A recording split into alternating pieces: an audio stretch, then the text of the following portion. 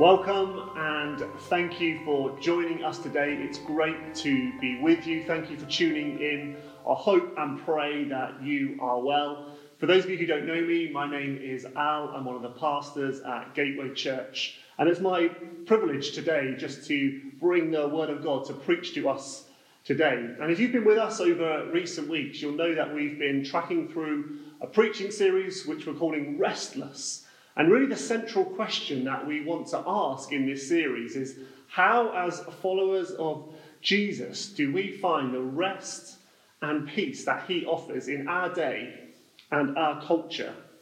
And part of this is to look at the rhythms and habits of life that help us to enter into the rest and peace that Jesus invites us to. And today I want to really look at the habit and the rhythm of life of what does it mean to rest well in God. Now, personally, I have found this an incredible challenge as I have been preparing to preach on this subject. I found it incredibly provoking. I find it incredibly difficult to switch off and to rest. And even when I do, I find my mind is still active and I'm thinking about things that have happened over the week, or I'm thinking about my to-do list for the following week. I find it so hard to genuinely switch off. And I think I've always had a very low view of rest, if I'm being honest. I've not thought it was maybe that necessary. I mean, there's so many things on my to-do list. Why would I want to stop and rest? And I think also I don't really know if I've always known what it looks like to recharge myself physically, emotionally, and spiritually. Sure, I know how to switch on Netflix, I know how to switch on YouTube or play FIFA, but when I open the Bible, I don't think that's what God has in mind when he talks about finding rest, if that's the only experience of rest that we have. I don't know if anybody of you watching feels like that as well. You feel tired and worn out, but you don't know how to rest. It's like we're stuck on a treadmill at times. We end our days of work exhausted and tired, and we finally get to the end of the week and we have a day off, and then we fill those days off with so many things to do that we then get to work again, maybe on a Monday morning, and we're just stuck on a treadmill and we're tired and we're exhausted and we've forgotten how to rest well. But I've come to realise, particularly over this past week, that the Bible paints a beautiful vision of resting in God, and one that is worth fighting for in a 24/7, fast-paced, switch on, do more, achieve more culture. And over this past week, I've begun to see the vision of resting in God as a blessing rather than a burden, as a gift rather than a guilt trip, and as an invitation rather than an instruction. I'm still trying to work out what it looks like for my life and my family's life, but I feel stirred by a new vision of resting well that I just want to dig into today, really. And I believe if we catch a vision of what does it mean to rest well in God, it will make us do the hard work of figuring out how can we apply this to ourselves and to our lives. I want to catch us up today in a vision of biblical rest in God that will stir our hearts, I believe, if we get hold of this message. And I believe the biblical vision of resting well is about delight in God, dependency on him, and a declaration of freedom. Delight, dependency, and declaration. And we're going to look at that today through the lens of Genesis chapter 2, right at the start of the story. But we can't talk about biblical rest, and we just need to pause for a moment without thinking through this concept of the Sabbath day, if you like. In the Old Testament, God commanded his people to take a literal 24-hour period every week, once a week, where they would cease from their work. The word Sabbath comes from the Hebrew word Shabbat, which means to cease or to rest or to stop your work. And so one day a week in the Old Testament, the Israelites would cease from their work for a 24-hour period. But does that still apply for us today as followers of Jesus? Do we literally have to follow a 24-hour rest as per the Old Testament command? There is much debate among Christians, but very simply, I have landed here. Jesus Christ is Lord of the Sabbath. He says that in Mark chapter 2. He is the true and better Sabbath. Jesus is our true rest, and all Sabbath days point towards their fulfillment in Jesus Christ and his death and resurrection. Therefore, I don't believe that Christians, followers of Jesus today, are bound by the Old Testament law to observe a literal Sabbath every week. I don't believe we're bound to that. However, as we're going to see in Genesis 2, when God made the world, he designed a rhythm of work and rest. God worked, God rested, and he sets for us a pattern of life for us to follow. He worked for 6 days, he rested for 1. And I believe that human flourishing, finding peace and rest in our souls, come when we live in accordance with the design of our Maker, when we live in accordance with God's design and pattern for our life. And therefore, whilst the Sabbath day is not a commandment for us to follow that we're bound to, I believe it's a delight that we're called to enter into. It's a delight that we are invited to participate in. And why wouldn't we want to live in a way that God has designed us to? So let's turn to Genesis chapter 1, verse 27. Maybe you just want to grab your Bibles, pause the video. We're going to be reading that right away. Genesis 1:27. So God created man in his own image. In the image of God, he created him. Male and female, he created them. And God blessed them. And God said to them, be fruitful and multiply and fill the earth and subdue it and have dominion over the fish of the sea and over the birds of the heavens and the earth and over every living thing that moves on the earth. And God said, behold, I have given you every plant yielding seed that is on the face of all the earth, and every tree with seed in its fruit. You shall have them for food, and to every beast of the earth, and to every bird of the heavens, and to everything that creeps on the earth, everything that has the breath of life. I have given every green plant for food. And it was so. And God saw everything that he had made, and behold, it was very good. And there was evening and there was morning, the 6th day. Thus the heavens and the earth were finished, and all the host of them. And on the 7th day God finished the work that he had done, and he rested on the 7th day from all the work that he had done. So God blessed the 7th day and made it holy, because on it God rested from all his work that he had done in creation. We're right at the start of the story of the world, when God creates the world. And right here at the beginning, we get this concept of resting right at the heart of the creation narrative in the Genesis account about the start of the world. On the 7th day, God rested. The Hebrew word being used there is Shabbat, where we get Sabbath day from. He rested from his work of creating. The climax of his creation is this 7th day rest, when he stopped and he rested from all that he had made. And not only did he stop and rest, but he actually blessed this 7th day. To bless something is to declare God's goodness and favour upon it. And so he's saying, this day is my favourite one. There's a goodness about this 7th day rest. Why the big deal about a day? Why did God even rest? It's not like he needed to. It's not like he was tired from all his labour and he needed some downtime. God is always reigning and ruling, and he's always working in sustaining the universe.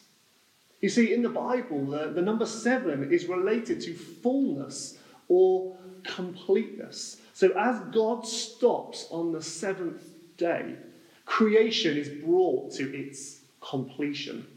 On the 7th day, God rests, delights in his creation, and fills it with his presence.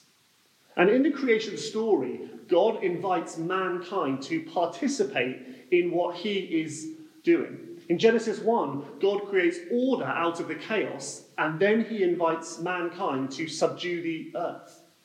God creates and fills the earth, and then he commissions mankind to be fruitful, multiply, and fill the earth. God rests on the seventh day, and by implication, he invites mankind to enter into this rest. We are invited to participate in resting like God did on the seventh day. There is something of a delight in God's rest on this seventh day that he invited Adam and Eve to participate in. And he invites us to delight in the same way, to delight in his creation and to dwell in his presence. The seventh day rest was about a delight. It was a joy. It was about dwelling in the presence of God. There's a vision of rest here, which is about delighting in God. And Isaiah, several hundred years later, in talking about the Sabbath day, particularly about the observance of this 24-hour period, he says, if you delight in Sabbath, if you delight in rest, then you'll delight in God. There's something that we're called to do in resting where we get to delight in God and his creation and in his presence, just like God models to us on this first seventh day, if you like, in the creation story. The biblical vision is not just about delighting, but it's also about dependency. You see, before Adam and Eve got down to the hard work of tending to the garden and subduing the earth, which is a pretty big task if you ask me, they first get to rest with God. And I believe that sets a pattern for us to follow. For all of us, work is frustrating, it is tiring, it is hard, we toil, and it can be exhausting at times. But I believe there's a pattern that God is setting in his creation that we are called to work from a place of rest. And that is where fruitfulness comes from. Not only are they called to work from rest, but as they rest, it illustrates their complete dependence on God. That Adam and Eve are relying on God to sustain them. He's their creator. He's their sustainer. He is their provider. And he is exactly the same for us. As we rest, we are demonstrating our dependency upon him. As Pete Scazzaro says in The Emotionally Healthy Spirituality, as we learn to rest well, we realize that God is the center and source for our lives. He is the beginning, the middle, and the end of our existence. We trust God to provide and care for us. As we learn to stop and rest well, it helps us to realize our dependency upon God. We embrace our limits and we recognize God is God and he is on the throne and he continues to reign even at the points that we are stopping and resting. And whilst many of us fight dependency on God, the biblical vision is that dependency on God is actually the place where we find rest and peace and flourishing. So rest is about delighting in God and depending on him.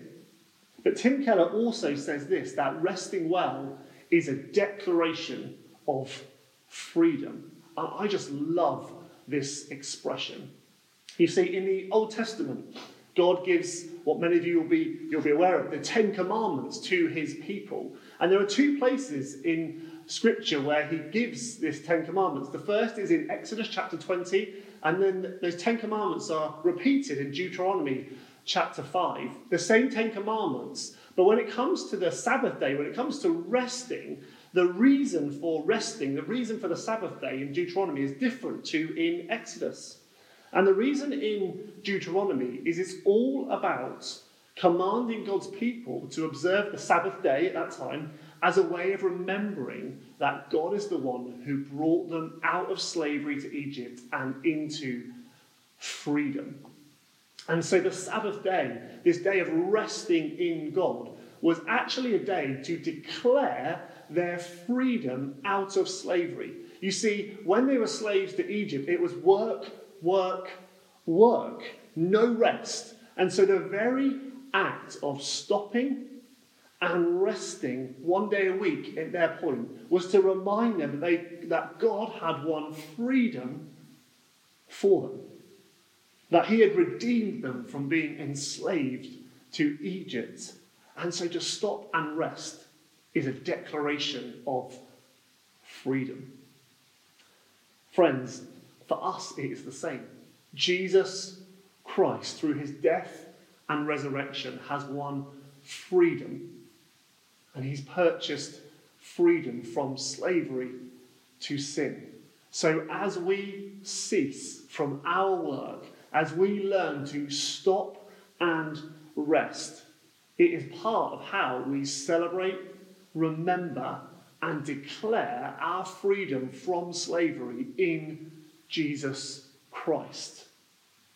Jesus came to set us free and to restore the rhythm of creation that we see in Genesis 1 and 2. And in resting well, it's actually a sign that we are a free people. We declare that we're not enslaved to the things of this world. We declare that it's through Jesus our worth and identity and significance comes, not because of our work, not because of our accomplishment, but as we stop, we realise and we declare that it's through him that we find significance and true identity and true meaning.